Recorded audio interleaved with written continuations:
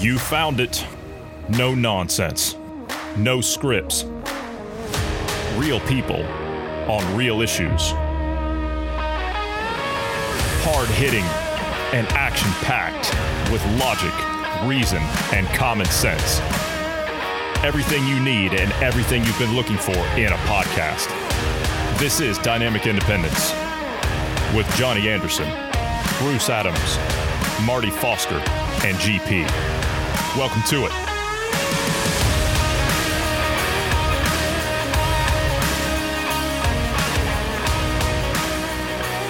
How are we today, Bruce? It's good to see you. Healthy and alive, yeah. Good to see you as well. Glad to be back. Not that I went anywhere. It's just, it's another day, another piece of grind. Normalcy. Yeah. Another day, another grind. I was kind of thinking about, and to that point, I was kind of thinking about some of the things that Marty used to say to us. And Marty, we hope you're doing well. We hope you're making a full recovery, and we expect you back soon. But I remember him making a point once, and he said that this is really the only thing over the last 3 years that have kept him sane, coming on and speaking your mind about things and putting things into perspective and bouncing ideas off of each other. And then, of course, having an awesome listener base as we do. Having that audience and knowing that there's actually people out there that give a damn what just three average guys have to say, it's been therapeutic, if nothing else. And he said that because of what we've done here, because of what we've created, it saved him tens of thousands of pounds in therapy, and it's kept him off that leather couch. So, I mean, yeah, it is a sense of normalcy. I can only imagine how I would feel if we didn't have this platform, right? I mean, if we didn't have any of this stuff and we were just people that were sitting around locked down, not able to do anything. I mean, can you imagine how that must feel if you're in, say, like New York or something, and you've been locked up in like a 3-bedroom apartment with a nagging spouse and a few kids running around there? I mean, I would be right. It's no wonder anxiety's off the chart. It's no wonder stress is off the chart, and divorce rates are through the roof. I probably would have.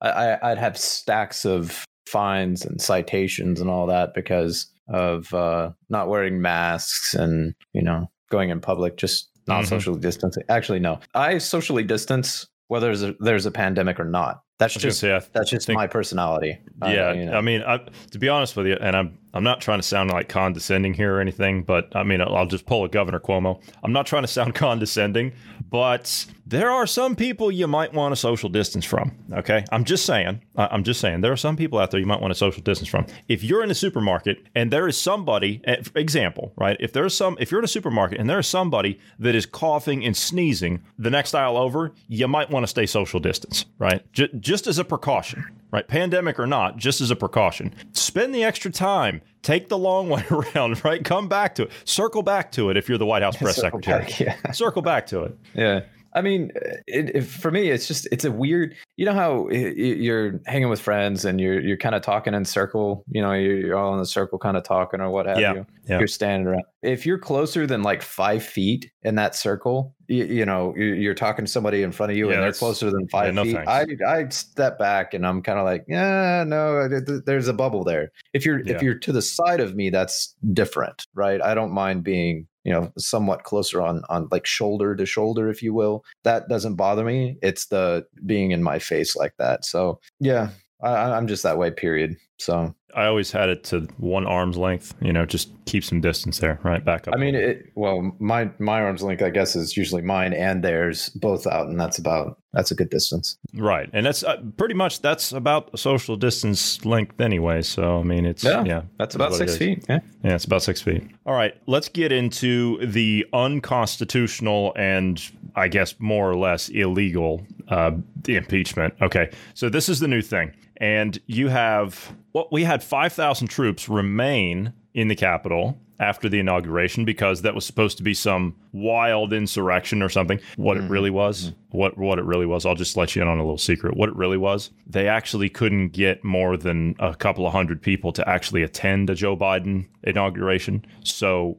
they had to have the military there to make it actually look like there was a crowd. So, yeah, I mean, if you were to look at some of the press, like the press were given the balcony that was back from the front of the Capitol, and they had like the overlook. You could see out through where the inauguration was, and there was no one there. There was no one there. First time in our country's history, there was no one there. Don't give me this garbage about a pandemic, right? Don't give me that. No. See, they were so excited, so ecstatic to have it. They actually got drunk and wasted the night before, so they all had a hangover. All 80 million of the voters 81. that 81. voted 81. Yeah, they all had a hangover, and they just didn't want to get out of bed. And most popular president in U.S. history. They were celebrating because he was so popular. They were celebrating because he was so popular. Yeah. And you see, it's okay that they violated social distancing and not wearing a mask because they were celebrating. You see, right? But you don't want to do that on Inauguration Day and kill a whole bunch of people a couple of weeks later. Right. You don't want to do that. Well, they pulled a lot of those troops out, but now they're bringing in another 15,000. So they're going to have somewhere in the neighborhood of about another 20,000 deployed in D.C. for this inauguration, saying that this is going to be some massive insurgency or something. I don't know. Like, this is what MSNBC is saying. I saw the clip this morning. They're saying this is going to be some, out of an abundance of caution, they're going to deploy an additional 15,000 troops back to the Capitol to protect against, I don't know. I really don't know. No one even bothered to show up the last time. Well, it's to protect against the Proud Boys, who are now a terrorist entity in Canada. Canada labeled them. All right. So Antifa's been put on that list too? No, see, Antifa, they're actually anti-fascists. So they're all for, freedom and all those kind of things. They're very civil and, they don't do anything. It's just an idea. You see, it's not. I got you. I'm with you. I'm with you. Okay. So the Revolutionary Abolitionist Movement, they're on that terror watch list. Yes. For Canada, I don't actually know. In the case of Canada, now in the U.S., no, they're not. No. Well, I mean, they banned their Twitter account. I guess that's a start, right? I mean, that's a start, I suppose. But okay, they're going ahead with this impeachment. Okay, I'm trying to figure out here what exactly they're hoping to accomplish. I mean, let's be honest here. First and foremost, this is illegal. You can't do this. Okay, that's the first thing. The second thing, this is a Soviet show trial. If anybody doesn't know what the Soviet show trials were, use your favorite search engine and go check it out, right? Take a look at what that was. But they're going to try and impeach this guy when he's not even president? I mean, it's unconstitutional. Well, they don't care about the Constitution. I mean, that was out the window a long time ago. But now it's just outright a blatant disregard for the rule of law in and of itself, which, I mean, okay, fine. They haven't given a damn about that anyway. But they're saying this is what's been put forth by a Wall Street Journal who published an op-ed piece from a Princeton University professor of politics, Keith E. Whittington's defense of the disqualification from future office purpose of the Senate impeachment trial of Donald Trump, which is scheduled to start in 5 days. Is that correct? Like February 8th, I think it is. Yes, it's the 8th, I believe. Yes. Okay, so this is the argument that they're putting forward. He says that Whittington holds that for the founders, a Senate trial merely to disqualify a former federal officer was a traditionally understood principle imported to America from England. Likewise, the scholars argue that history, including English impeachment history, as well as the intentions of the framers of the Constitution, is the source of the alleged constitutional power to convict prior office holders as well as the current ones. What is more, a constitution without an independent disqualification power would be a constitution that could be easily undermined. So basically, the impeachment process that we have here in the U.S. differs from what the old English system was. They could indict and, quote unquote, impeach anyone except for the king. Whereas under our Constitution, the only one you can really impeach is a sitting president or, one of the lesser elected. I was going to say, like, the precedent that they are setting with this is unimaginable. And if you don't understand what I'm sitting here saying to you, again, look up the Soviet show trials. Okay, trust me on this one, because that's what they're setting up here. This will give them the ability. They're setting the precedent here is so dangerous and so horrendous. I can't even put it into words, because they're setting the precedent to indict every single man, woman, and child on whatever they see fit. That's what they're doing. This is not about Trump. Okay, understand that. Whether you like Trump, whether you hate Trump, that doesn't matter. Okay, that's not in question here. The fact is that the precedent that they are setting is the precedent to come after you, to come after your family. That's what it's about. Make no mistake about that. They're telling us, don't ever pick someone outside of the establishment again. Don't ever pick anyone that is going to disrupt our process, our establishment. That's the other thing that they're trying to push here. Don't pick an outsider ever again. And they're trying to make sure that the average person is scared of ever running for office. If you know, as the average person, that you're going to have your entire life uprooted, you're going to have your family dragged through the mud, you're going to have your reputation destroyed, all under false pretenses, under lies, if you try to run for office. That's the message they're trying to send here. And the walls, you ask, well, what are the walls about? That's a simple, let me put this into words that they're not saying. And stay out. That's what they're saying, if you haven't figured it out yet. And not only does that go for you and me, Mr. and Mrs. John Q, voter, whoever in the world that is, okay? Not only does that go for us, would you believe that also goes for preschoolers? Preschoolers. It's been a tradition for preschoolers to go up onto Capitol Hill and go sledding when the snow piles up. Now, this has gone even further. The Capitol Hill police decided that this time they were going to put up some razor wire to keep the kids out from sledding down the hill. Sledding. You can't even go down the hill to sled. Might I remind you, this is the most liked president. He had the most votes. Mr. Popular. Ever. Yeah.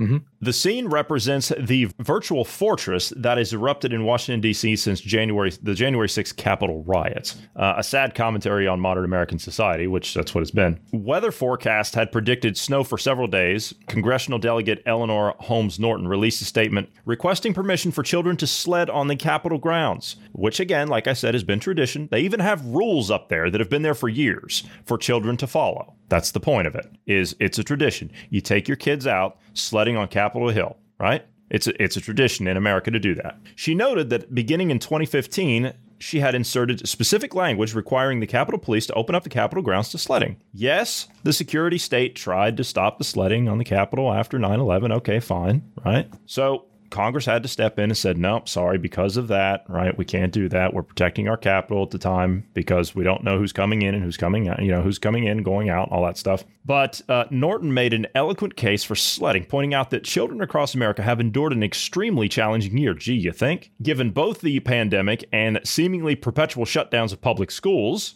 As one might expect, however, the Capitol Police denied the request, citing the current security posture, COVID-19 restrictions, and the deconstruction of the inaugural platform. I'm sorry, but that's the people's house. And I was going to say we own that. I have choice words for the Capitol Police that I cannot say here because of TOS. Yeah. Well, anyway, I mean, just how pathetic is this? Really? How stupid is this getting? And again, I've made references to the final days of what was going on in Nazi Germany. And that's what this is. This is a political establishment, as you said, Bruce, that doesn't want anyone to either get involved in their little comfy lifestyle, whatever the hell it is, all their little corrupt empires they've created. They don't want anybody to get involved in that. They don't want anyone to not only run for office, they don't want people to vote for someone outside of that, as you said. In the final days of what was going on here in Europe, everything turned into this madhouse,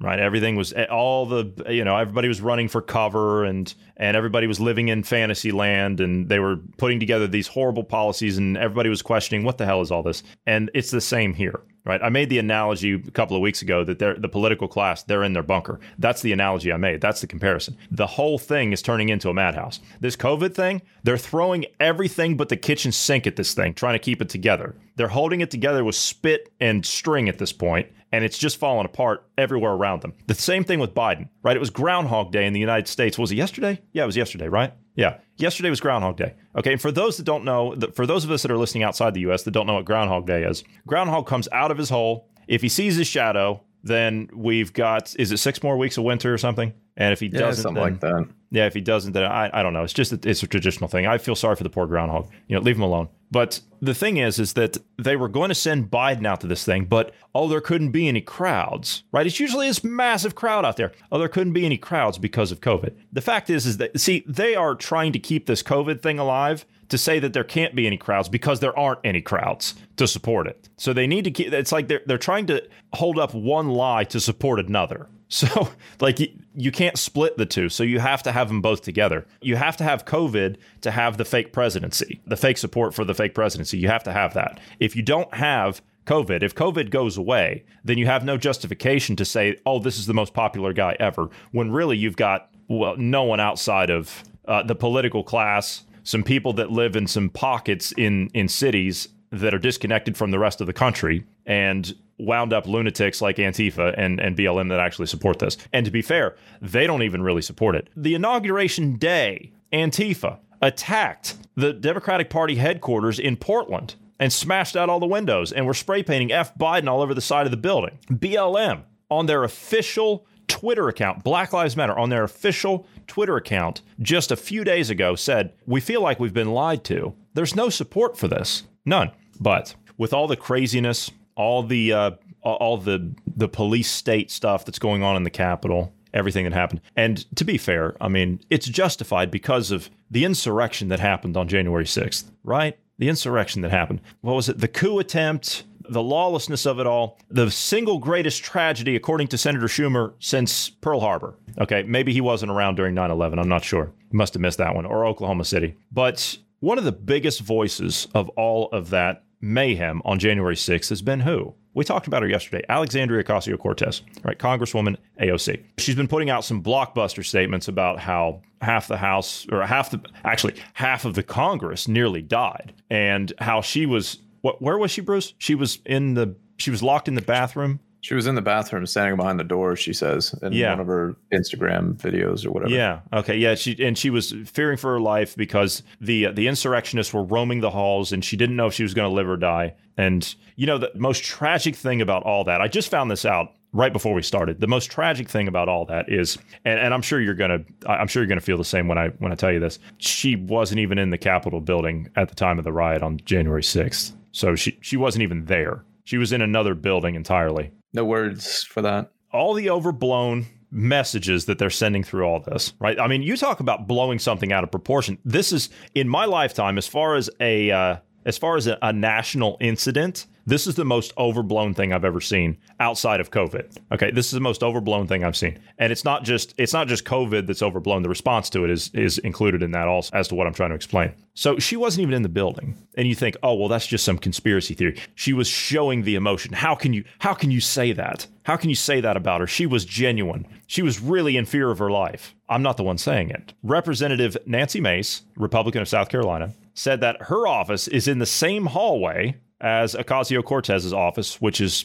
2 doors down from hers, and that there were no rioters in that area at any time. She called out the New York representative for her egregious claims, and she did that on her Twitter. She says, AOC made clear she didn't know who was at her door. Breathless attempts by the media to fan fictitious flames are dangerous. My office is 2 doors down. Insurrectionists never stormed our hallway. Egregious doesn't even begin to cover it. Is there nothing the mainstream media won't politicize? And Congresswoman, the answer is no. The answer is no. There is nothing they won't politicize. As a matter of fact, they would take this to another extreme if they could. If there was a way for them to escalate this even further, they would. Which, in fact, that's what some members of Congress are doing outside of the mainstream media. Mainstream media went a step further and started it with domestic terrorism, didn't they? They've been pushing that. And now, of course, you've got Democratic Party members coming on saying, as we talked about yesterday, the representative from the state of California, she said it's now time to call all Republicans domestic terrorists. That was her tweet. As a matter of fact, GP sent me a message last night in the middle of the night asking me to send that tweet over to him because someone he was trying to explain it to didn't believe any of it. That was some right-wing conspiracy. She actually said that. So taking all this emotion out of this ridiculous scenario, okay, what happened was that AOC was in her office in a building on congressional campus at the time the Capitol building was unlawfully accessed by the mob of violent rioters to disrupt Congress. She was afraid, but she was in her office in another building and hid in the bathroom. So see, she wasn't even there. A short time later, as she was still hiding in the bathroom, a Capitol police officer came to her office and checked on her safety, directing her where to go to be evacuated from any impending danger. See, she was never in any danger at all. She did not trust the officer's intentions, but complied with his directive. She took her handbag and left her office along with a member of her staff, who similarly did not trust the officer. Well, then who can you trust? See, these are the people that want to defund the police. See, this is the point that I've been trying to make They don't want to defund the police. They don't want to disband the police. They want to become the police. That's what it is. See, they only trust their people that have the same ideology as them. Cortez said that the officer was looking at me with all this anger and hostility. At first, in my brain and in my mind, lady, they're kind of the same thing. Just throwing that out there. I just came from this super intense experience just now. Maybe I'm reading into this, right? Like maybe I'm I can't even like I can't do this. Maybe I'm just projecting. Maybe I'm projecting something onto him that maybe I'm just sensing anger, but maybe he's not trying to be angry. This is a mental patient, okay? This is a mental patient. This is a deranged kid that has absolutely no bearing on reality. This is paranoid schizophrenia is what this is. That's what this is. The Capitol Police are assigned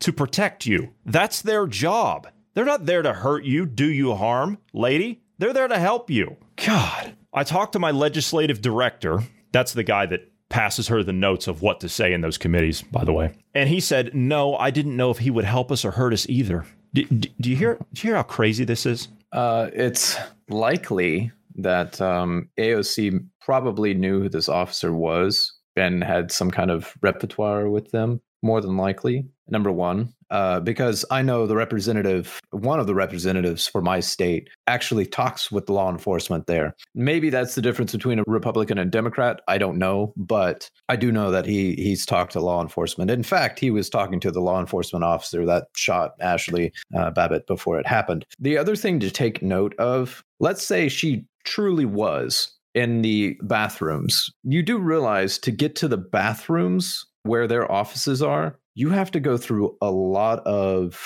we'll call them checkpoints, but different doors and hallways. And it's a bit of a winding way through there. And they weren't even near that area, as this other representative pointed out. Even if she was hiding in the bathroom, the person that came into the bathroom that she was so terrified of was probably another staffer. It's no respect for her. But see, here's the thing, though. In her view, she's now saying that, and she's not the only one, but in her view, she says that she's afraid that members of the GOP in Congress will do it again. Right. Now, see, what was she saying about Ted Cruz? She was telling Ted Cruz the next day to resign because it was his fault. Trying to murder her. Yeah, exactly. It was his fault that actually happened to her. Yeah. She later said that she believed that her colleagues in the GOP were white supremacists who she feared would allow others to do harm to her. She also accused Senator Ted Cruz of trying to get her killed. That's a quote. Trying to get her killed. Yep. That she wouldn't attend President Joe Biden's inauguration because she didn't, quote, feel safe around Republicans,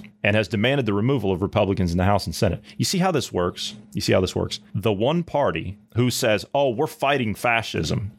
Who's behaving like that? Just curious real quick. She's saying she didn't feel safe at the inauguration. Was it because all the National Guard that was there and law enforcement? Is that why you weren't feeling safe? You had 30,000 troops there. How much more safe could you be? You had 8-10-foot fences with razor wire going through the fence around that. So, I mean, you had what was it? A mile in each direction cleared. I mean, how much more safe do you want to be? I mean, if it were me, and I were sleeping behind. Now, by the way, it's funny because what does they say? Borders and walls; those are racist. And funny, they're behind those now. Yeah, because if you're so legitimate and you're so popular, why are you behind walls and troops? Just throwing that out there. I mean, if I'm behind 8 to 10 foot walls with razor wire, I mean, hell, I wish I could do that myself. You know what I mean? I mean, that would be, for me, that's home security. You know, I mean, I wouldn't mind that, right? I mean, that's just, call me paranoid, but that's just what I think when it comes to home security. Okay, fine. Yeah, I'll take 8 to 10 foot unscalable walls with razor wire on top. Sure. I'll have some sandbag nests. Sure. Fine. Give me, and you know what? If you're going to give me 25,000, 30,000 armed troops to surround that wall on the inside and out, I'd sleep pretty good. I would sleep pretty good, to be fair. That would probably be the most safe that I've ever felt when it comes to that. So what are you afraid of? What on earth are you afraid of? See, like, this is the delusion. This is the level of delusion. When you get to a certain point, and I've made the references before. When you have a political establishment that has been in power, and this is every time in history, right? You can go and look this up. That's how this stuff plays out. When you're a political establishment that has been in power for a very long period of time, and you get weakened, just weakened, not removed, but weakened, then you go into a sense of self-preservation. You get whipped up into this insane frenzy of hatred, fear, and paranoia. And the entire thing turns into a complete madhouse until the entire system tears itself apart. Okay? That's just how these things play out. And look at the pattern. This is a long-held political establishment that gets knocked through a loop when Donald Trump gets elected. That wasn't supposed to happen. That was not supposed to happen. They thought it's Hillary's going to go in. She's a shoo-in. She'll run over all this stuff. That didn't happen.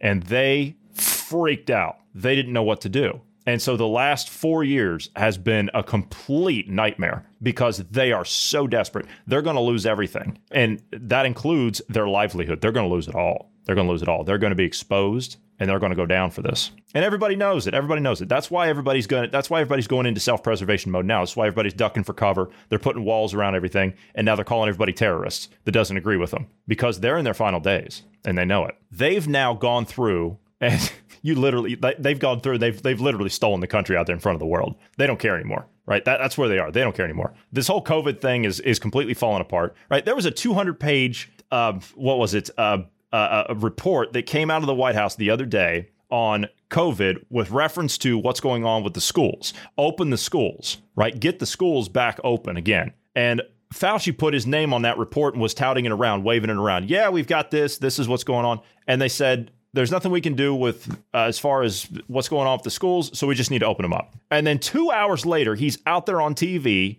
talking about how we've got to vaccinate all the kids because that's the only way we can stop what's going on with the schools. See, the whole thing, again, that's the madhouse part of it. The system's tearing itself apart. This is why all the confusion's everywhere. You've got a long-held establishment that got smacked in the face politically by the populist movement. Donald Trump, Brexit. Oh, man, that really, really made these people look like ass clowns. And so now, I mean, they're moving so fast, and it's going to get faster. I mean, I wasn't even expecting it to move this fast. I was expecting things to go quick. I mean, I told you, Bruce, and I told everybody else, I said, this is going to go fast. But I didn't think it was going to go this fast. But they are so desperate and they are so paranoid that they are moving at light speed. The Bolsheviks, when the Bolsheviks took over Russia, it took them 10 years to really take over the entirety of Russia, all of it. Same thing with Hitler. When Hitler took over Germany and did all his mess here, it took him 7 years to actually get an established foothold. He didn't do it overnight.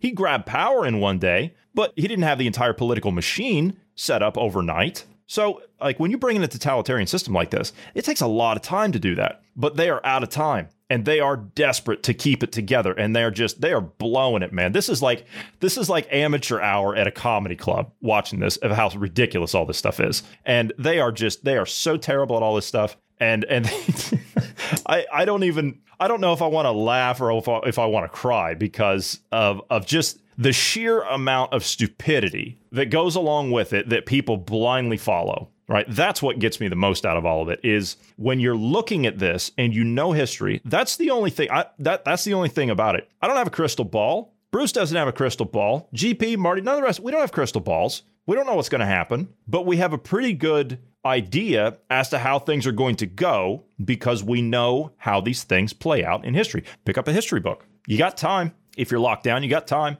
Read a history book. Read about, the rise and fall of the Third Reich, William L. Shirer. That's a world-renowned book on what happened in Germany, how they came to power and how they fell. That's an important part of our history. The Soviet Union, what happened in Russia, the Gulag Archipelago by Alexander Solzhenitsyn, 3-volume set. That's history. That's an important piece of our history. Tragedy and Hope by Carol Quigley talks about the rise and fall of civilizations and what civilizations go through. And the thing is that the elites, if you want to call them that, right? They're just a bunch of, I mean, I don't even know I don't feel sorry for them, but they're pathetic. They're pathetic. They don't know how to do anything. They don't know how to build. They don't know how to innovate. They don't know how to engineer. They don't know how to create. All they know how to do is steal and repress and destroy. That's all they know how to do. So they understand everything that I'm sitting here talking about. They understand this. And they're placating on the fact that everybody doesn't know this. I mean, they're looking at the average public out there as just a bunch of adult children. And a lot of them are. I hate to say it. A lot of them are. I mean, if you look at them, I mean, for crying out loud, I mean, I told you, I was talking to somebody the other day, went into a store, 90% of the people they saw in that store wearing 2 masks because Dr. Fauci said so. But yet 2 days later, he says, well, there's no data to support that. Sheeple, right? I guess that's the word. But it's a game of Simon Says. Yeah, pretty much. But see, these people, right, when Klaus Schwab, he gets up, like there's no future for people like us when it comes to this. They understand that traditionally, when totalitarians take over, you try to bring in a totalitarian system, then people stand up, they resist that, and they get run over, right? The totalitarians get run over. That's traditional. That's how it works. But see, they're trying to go another way with it this time. See, the technology wasn't there before. Now it is. It's robotics, right? It's 5G. See, they don't need us on the other side of this. If they can get that robot army that they're so desperately striving for to stand up, well, then there's not going to be anyone that can stand up and resist that. That's why they call this the final revolution. They think that this is it for them. And it is. Prince Charles himself even said it. He says, this is our last shot. If we can't get it now, then we're not going to be able to. This is it. This is it for them. This is their last shot. And so our own negligence has led us to this point. We decided, oh, well, we gave a damn about football. We care about the NFL and our team and this and that. Well, how do you like it now? How do you like it now? Because all that energy that you put into watching football, all that energy you put into watching baseball, whatever, and I got nothing against that. I've got nothing against that. Let's defeat these pieces of garbage and then let's watch some football. I'll buy the popcorn. I'll buy the nachos and the drinks and the tickets, right? I'll buy it all. But let's get rid of these freaks before we get back to that, can we? So I'm looking at all this.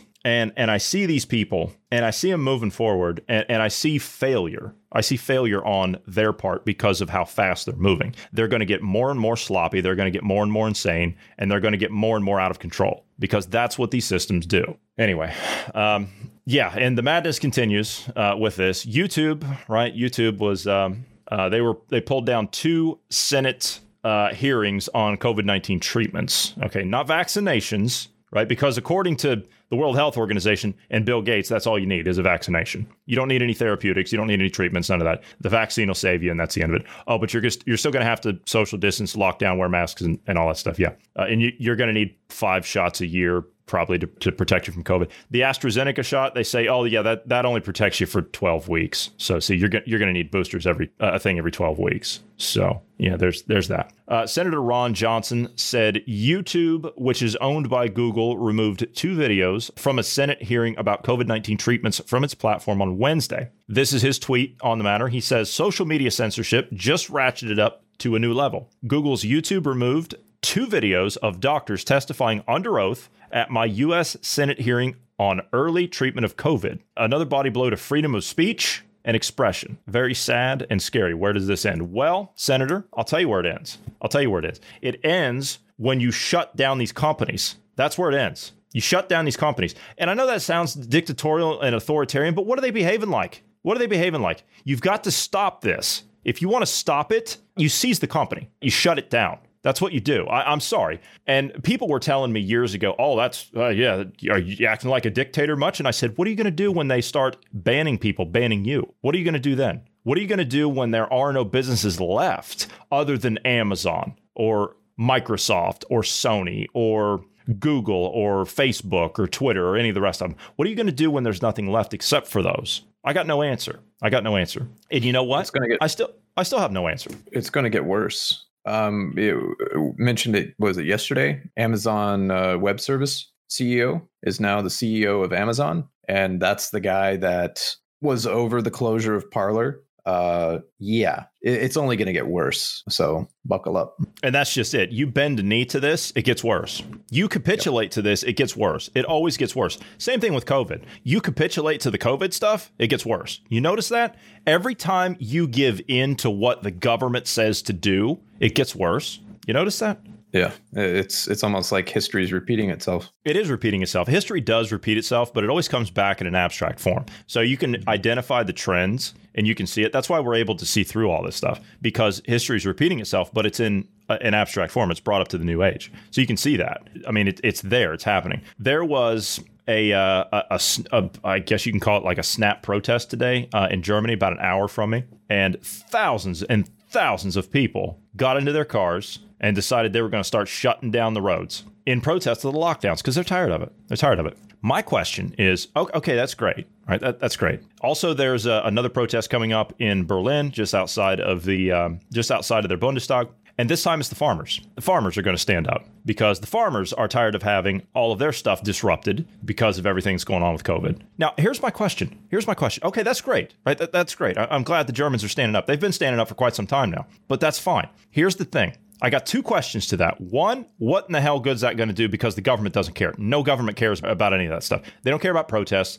They don't care what you have to say anymore. That's the tradition of us standing up, voicing our opinion. A government that is elected of, for, and by the people represents us. They see that we're displeased about something, so they either back off or they change something. Not this. This is different. This is a full-on takeover of your life. That's what this is. So standing up and protesting something, they don't give a damn about that anymore. If they actually cared, then they would have stopped after the first protest, or the second, or the third, or the fourth, or the 50th. They don't care about any of that. When you're out there, if you're a government and you're out there and you're turning water cannons on peaceful protesters, it'd be one thing, again, as I said, if the people were breaking the police lines and cracking them over the head and the police were being overrun. Okay, I can understand it. You're trying to restore order, but not people just standing there off to the side by themselves. How's that for a government giving a damn about your protest? How's that? That's my first question. My second question, my countrymen, where in the hell are you? The Americans. We're supposed to be leading the world in this stuff. What the hell are we doing?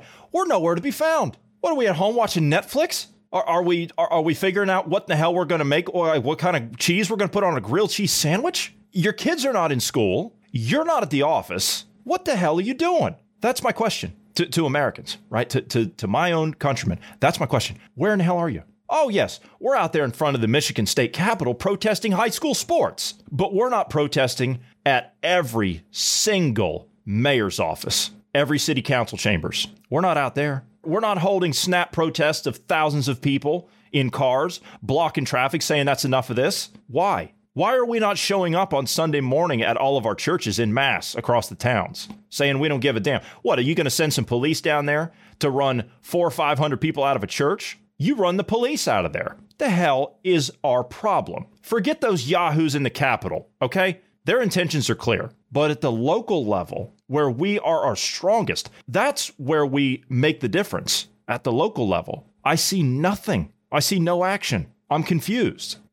Help me, Bruce. What am I missing here? Well, at least they're making some action, or taking some action, I guess, is the thing I would say right off the bat. At least they're starting to go somewhere. And you do have to exercise all your legal... Yeah, that's fair. Okay, fine. But nothing? I mean, people are getting banned left and right from social media. Videos are getting taken down. We're getting called domestic terrorists, and there's nothing. See, that's the other thing, though, is they are aching for a physical fight. The governments, they are aching for a physical fight because they've failed on every other front. They have no confidence. None. The people... They have no confidence in the people. The populace doesn't back them in any Western nation. They don't back them because they've ruined absolutely everything from everyone's life. They've ruined it. They're a disgrace. And so now they need to take it to a physical level. They're pushing to get a response because that's all they have left. They are so close to losing. The Italian government's already fallen. The Austrians are next. The Polish? Hell, the government's actually on the side of the people, if you can believe it. France? It's falling apart in France. Macron came out yesterday and said, hell, these vaccines don't even work. What are we doing? Merkel, man, that woman, oh my God, she's insane. She says, oh, we'll take vaccines from any country. You're going to take vaccines from China? You're going to take vaccines from Russia? Vaccines that your country hasn't even approved? Have you lost your damn mind? That's a rhetorical question. Don't answer that. But it's like, this is the lunacy, right? This is the lunacy. And now they're pushing people. They're pushing people to a physical confrontation because they got nothing left. This is their last play. But I'm still trying to grasp the fact that the Americans, I'm not talking about being violent here, right? That's never the answer. Nobody wins that way. Nobody from either side. We both lose in all of that, right? Bruce, you've made that point several times here. We all lose in a physical confrontation. That's not what this needs to be. See, that's why they want to take it there, because they know that, well, they'll stand a better chance of winning. See, they're going to lose anyway, but they'll stand a better chance if it's a physical fight. But see, they don't have the resources or the logistics to be able to pull that off. See, that's the other problem to it. A lot of people seem to think that, well, you win wars based on money. No. See, you win wars based on logistical supply lines, resources, allocations of those resources. That's how you win wars. And these people, they don't have that. Look what they've done with this COVID thing, this management of this COVID thing. They've made an absolute mess of it. You think these people could win a war? They're losing the one they're in now. Ideologically, they've lost it. So again, as you said, we're in the war of attrition right now. Yeah, that's what it is. It's war of attrition. Yeah. So I guess my question is, I'm wanting to see a more active response, peaceful active response from the Americans. That's what I'm wanting to see. And I'm sure a lot of us are waiting on that, right? A lot of us are waiting on that. Americans alike, a lot of us are waiting on that. So I get it. So some of the actions that you take or that people might be taking, it's technically behind the scenes, if you will. I honestly don't know how many people are calling their representatives, their senators, their governors. I don't know how many people are calling into their local radio stations talking about this, asking why the governor isn't standing up and why isn't the governor doing something, or your mayor or something. Why aren't you passing legislation on a local level to defend yourselves from the tyranny that is the mask mandates, the social media, all the stuff that we're seeing happen, like the Biden administration deciding to get rid of the farming bill or the Keystone pipeline or, these different things. Why is it that a swing state, Florida, why is it that Ron DeSantis is doing more for the conservative people of Florida than, no, not even conservative people, the people of Florida, than it seems like any other state is doing? This dude, South Dakota. Yeah, that's fair. South Dakota is doing, she's doing some good stuff there. I mean, here, DeSantis, he's put forward legislation to limit social media companies' ability to sell users' information to advertisers for a profit. And they're also taking action to protect social media users from censorship based on their viewpoints or information. I mean, those are some great steps that we've been talking about with social media or tech companies in general, right? Where are the rest of the states standing up on a state level? Well, some of them, to be fair, a couple of them are, not many, but a couple of them are. Attorney General in Texas, Ken Paxton, right? The one that actually filed the lawsuit and got all the other states on board about election irregularities. And the Supreme Court said, yeah, sorry, no standing. No standing. Paxton, right? He has put forth more or less, he's filed a lawsuit to stop the implementation of an executive order that directs a halt to all deportation of illegal aliens during Biden's first 100 days as president. So this freeze, according to him, in this thing, it violates the Constitution, is a violation of federal immigration and administrative law, as well as an agreement between the state of Texas and the Department of Homeland Security.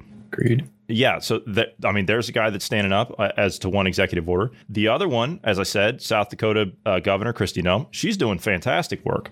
My God, why in the hell? Why don't we have 45 more of her? Right. For God's sake, that's unbelievable. Now, South Dakota. She's more of a moderate as well. She is. She is. Years in the past, she was more moderate than.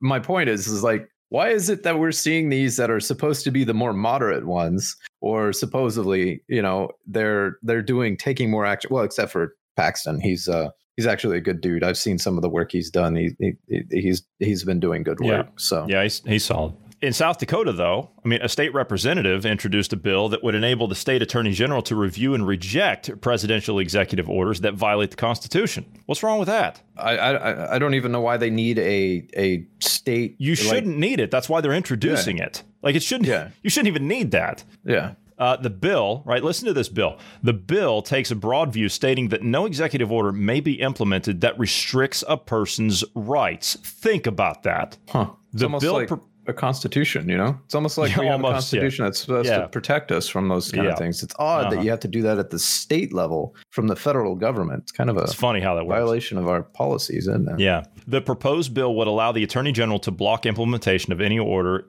deemed unconstitutional if the order refers to, and there's a list here, a pandemic or other public health emergency. That includes climate change, by the way. Yeah. They have, a public health emergency, because using the pandemic and climate change, they have done nothing but stomp on people's rights, using the bureaucracy of the public health departments and leveraging the corporations. Yeah, they're going to start using it for climate change and racial stuff. Yes, because they're going to shift. They need to shift. Yeah.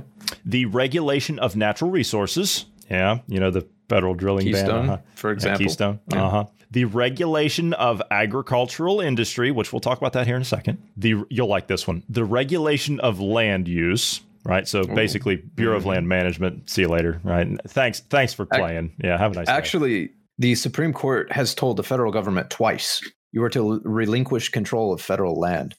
Public land that the BLM is supposed to be overseeing. That's supposed to go back to the states. Mm-hmm. Mm-hmm. But see, what happens when the federal government takes a hold of that? Oh, well, they can just turn it over to the to the UN and say, well, this is a UN biodiversity protection land, whatever, and then that's a carbon sink is what they were calling it years ago. Yeah. The regulation of the financial sector through the imposition of environmental, social, or governance standards.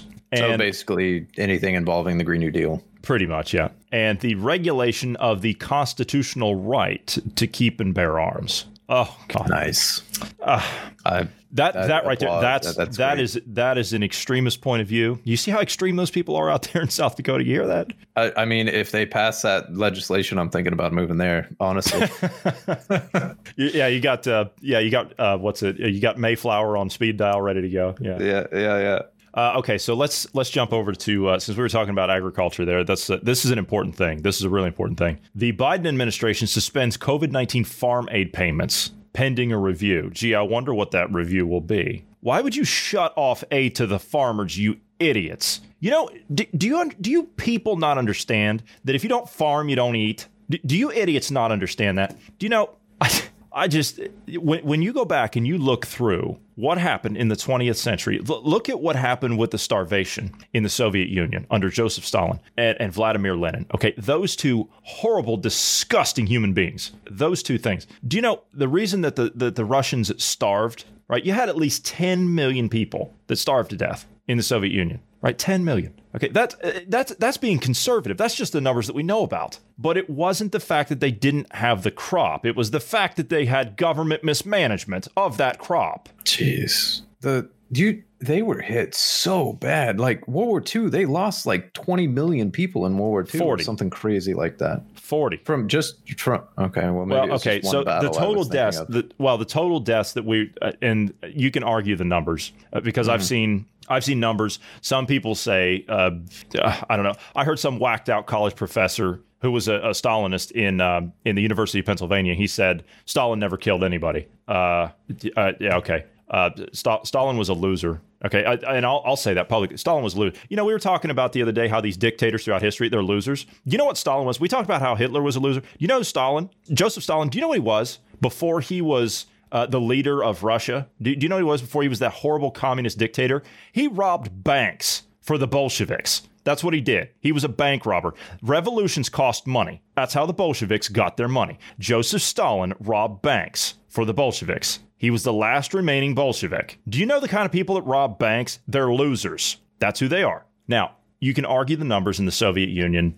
I've read 10 million, I've read 20 million, 30, 40, 50. I've heard all the way up to 60 million of the number of people that died. But those are a combination of civilian casualties and military casualties. So during World War II. Just from the war. Well, no, not from the war. It was from the 1920 Bolshevik Revolution, or armed insurrection is basically what it was, all the way up until the time that the Soviet Union collapsed. So in its entirety. In its entirety. Yeah, I was just referencing how many died from the war and then just from the immediate following few years of Soviet occupation. There's contradictory numbers. I've heard millions. I've heard it's in the millions. But I was speaking of not just that, but I was also speaking of like political prisoners, gulag deaths, starvation, civilian deaths, all the rest of it. So I mean, it's kind of when it comes to history, I mean, all that stuff is kind of lumped into one. Unfortunately, I mean, it's tragic. It's tragic that we look at human life like that as a statistic. But Joseph Stalin, as he said,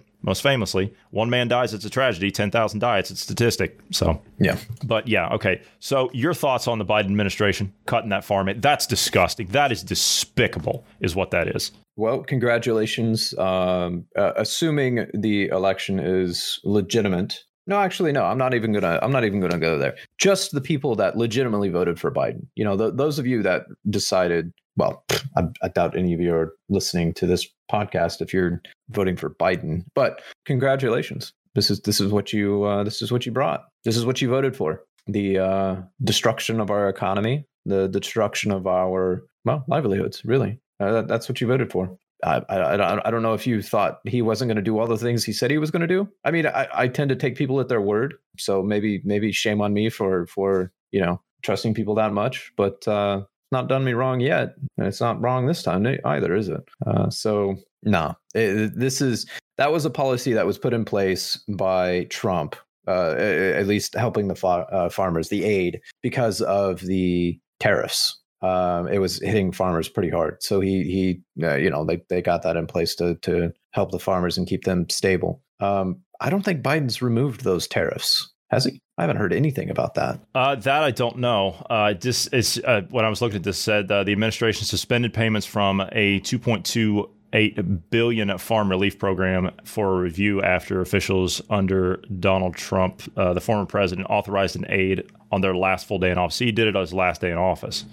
So he did more on the last day because he had done some originally earlier in his administration. I remember that. Yeah, and he like early on he did something. There was something going on with the dairy farmers in like Wisconsin or something, and he was campaigning. He was doing a big thing there, and I think he was on the right track when all this other nonsense got thrown in there because. I think the next step in that would have been, I think he was going to go after the Chi-Coms because they were buying up a lot of our, not just our farmland, but they were buying up a lot of our producers. So that was going to be the next thing because listen closely. China is out of food. China is out of fresh water. Think about that. Ever since COVID, the Chinese I was reading last week, they bought more corn and wheat from the U.S. last week alone than they had the entire year prior to that. Think about that. They've got a problem. They've got a real problem. And so the Chinese Communist Party doesn't want to look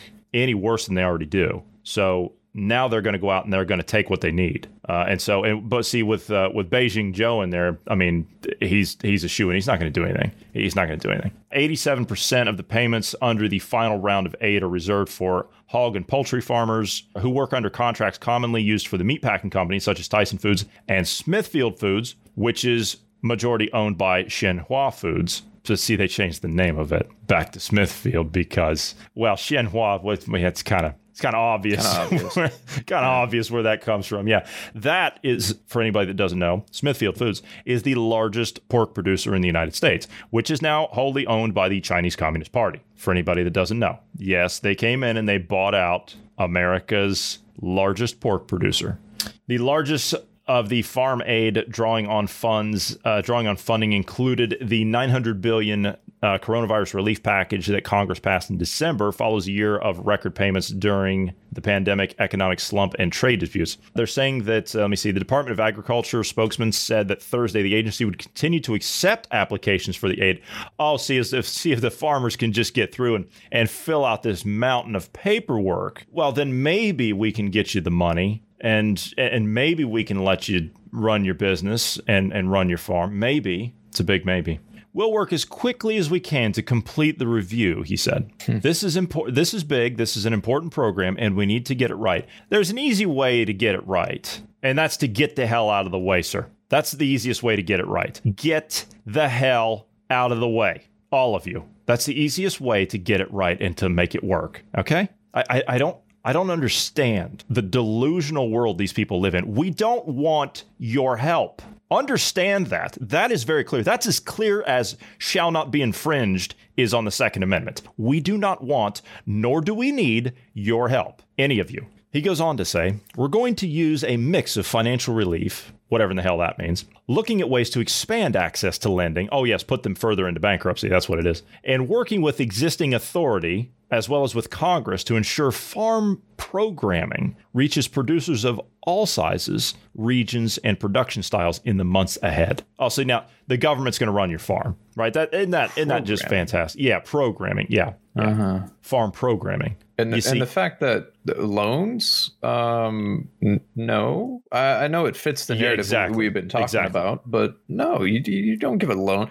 When you destroy businesses, when you, whether it's lawful or unlawful confiscation of business, you have to give some kind of compensation that's fair. That's constitutional. But apparently we don't care about laws. Apparently laws don't matter to us anymore. It's just, I've heard various podcasts or podcasters mention the fact that we're not a nation of laws. We never have been, and we never will. And more and more that we get into this and dig in, I'm kind of the same opinion. We're not a nation of laws. We're a nation of political will. We're a nation of basically whatever we can choose to do, more or less. And it doesn't matter what the laws are. So I don't know. Well, it's being pushed down as political will. I mean, that's what everything's turning into, is exactly that. Is everything's turning into political will. You'll do what we tell you to do, and you're not going to do anything outside of that. And if you do anything outside of that, then we're going to shut you down. See, when Schwab and company, when they get up there and they talk about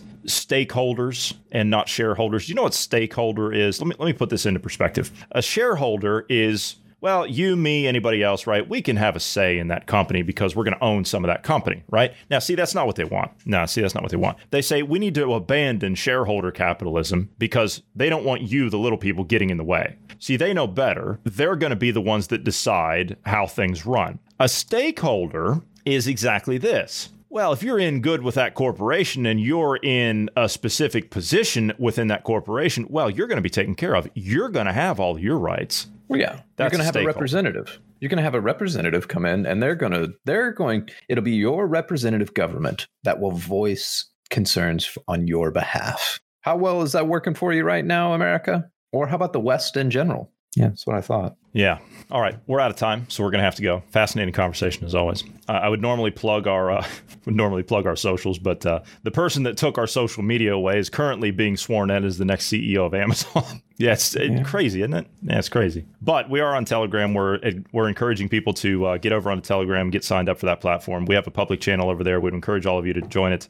We're mirroring our podcast because we know podcasting censorship is coming. We're mirroring our podcast here and on our Telegram channel. We also have an exclusive podcast that we do once a week over there where we can kind of step away from the censors and all the rest of it and kind of cut loose and have a more in-depth conversation if we need to. Those of you who are subscribed over there, thank you all very much. We appreciate that. We welcome all of you as new listeners. I know we've had some new subscribers today in the last couple of days. Thank you all very much. It means a lot to us. And we hope that you pass us along. We are a public channel over on Telegram. So when you get signed up over there, give us a search.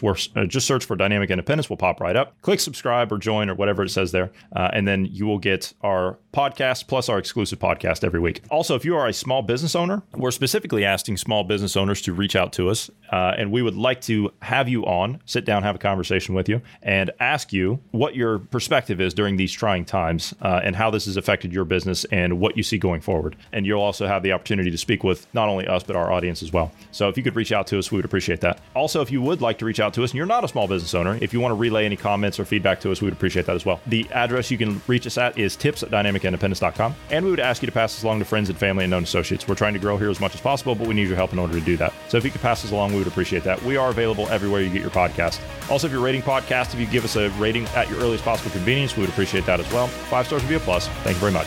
All right, Bruce, that'll do it for today. So thanks for being here. Thank you to all the listeners, and we will see you all tomorrow.